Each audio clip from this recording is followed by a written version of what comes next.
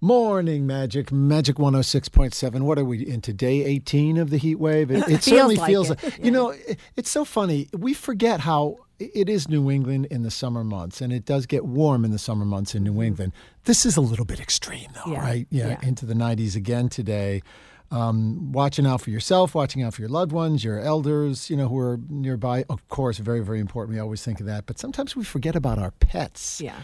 And how pets work and interact with the hot weather. Dr. Lindsay Renzullo joins us from Bulger Veterinary Hospital in Lawrence to talk about just that.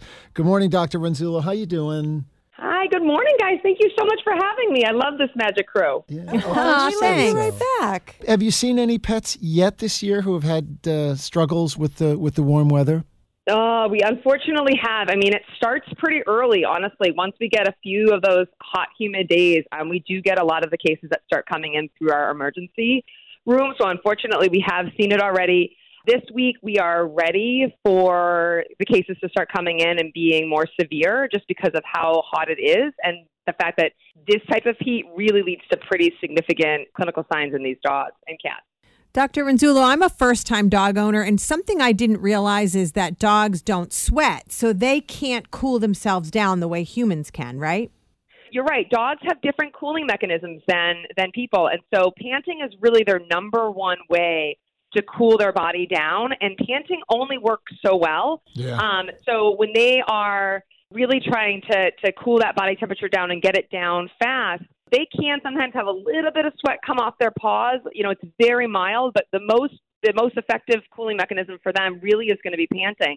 And so unfortunately, they can't cool themselves the same way that people can. And their body temperature anyway runs hotter, right? So normally their body temperature is anywhere from about 100 to like 102.5. And so they can get up quickly to the 106, 107, 108 range, Wow. and those are really scary ranges for a dog to be at. I mean, we're talking about significant organ and systemic failure when you get to that kind of level. I think you're right. I think we always think of dogs in the heat. We're a cat family, but cats don't do so well in the heat either.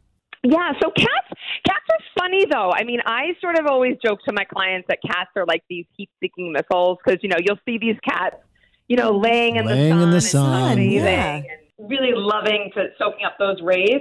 So they actually, I feel like, do a fairly better job at avoiding classic heat stroke, where they're not going to be outside and playing ball with their owner and being so focused on that game that they're not going to stop. I mean, a cat's not going to do that. They're not going to sit there and play fetch till they basically pass out, whereas some labs do, right? So cats maintain themselves a little bit better. We do have to worry, though, if they get caught in a car or get caught in some area where they don't have any access to shade or, breeze or water to sort of rehydrate, they can suffer the same consequences as heat stroke in dogs. It's just that we don't see it as often. Dr. Renzullo, also, I was reading somewhere that dogs' paws or animals' paws can get super hot even on the pavement. Even if you don't think it's as hot outside, you have to watch out for the sensitivity for them walking outside on that hot pavement, right? Oh, it's so true. And honestly, this is one of the saddest things because we see this probably more frequently than the significant heat stroke dogs that come in really bad distress. We see this all of the time. So dogs don't have shoes. And so they have those wonderful thick carpal pads and tarsal pads that are the bottom part of their paws that do a great job of protecting them for the most part. But on those super hot days, that is hot to walk on. And if you're walking on asphalt or pavement, or if they're running on it, they can shed that whole bottom part of that carpal pad or that tarsal pad. And it's so painful for them. So they are walking around, it looks like they're walking on glass, for a couple of weeks while that new skin kind of grows back in. And so we have to bandage them. Some dogs refuse to get up and walk. So it's a very struggling, time for some of those pets. So making sure that when you're taking your dog out for a walk, in this kind of weather, I tell people first thing in the morning, get that walk in before that pavement has had time to really heat up. Or later at night when the sun has gone down on the pavement, it's much cooler. But in the middle of the day is a really tough time to be walking these guys. Yeah. I want to ask you about one thing I've seen a little bit of in the last weeks, months. It's something called xylitol toxicity. Is this something You are right. new? Did I get it right? Is this something new we should be concerned about?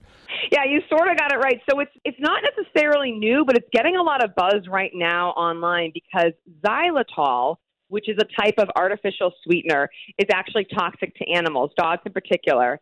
And it is found in a lot of products, anywhere from, peanut butter, almond butter, chewing gum, ice cream. And so this type of artificial sweetener is something that can cause some pretty significant problems in these animals with not a lot of volume ingested. And so it is pretty scary.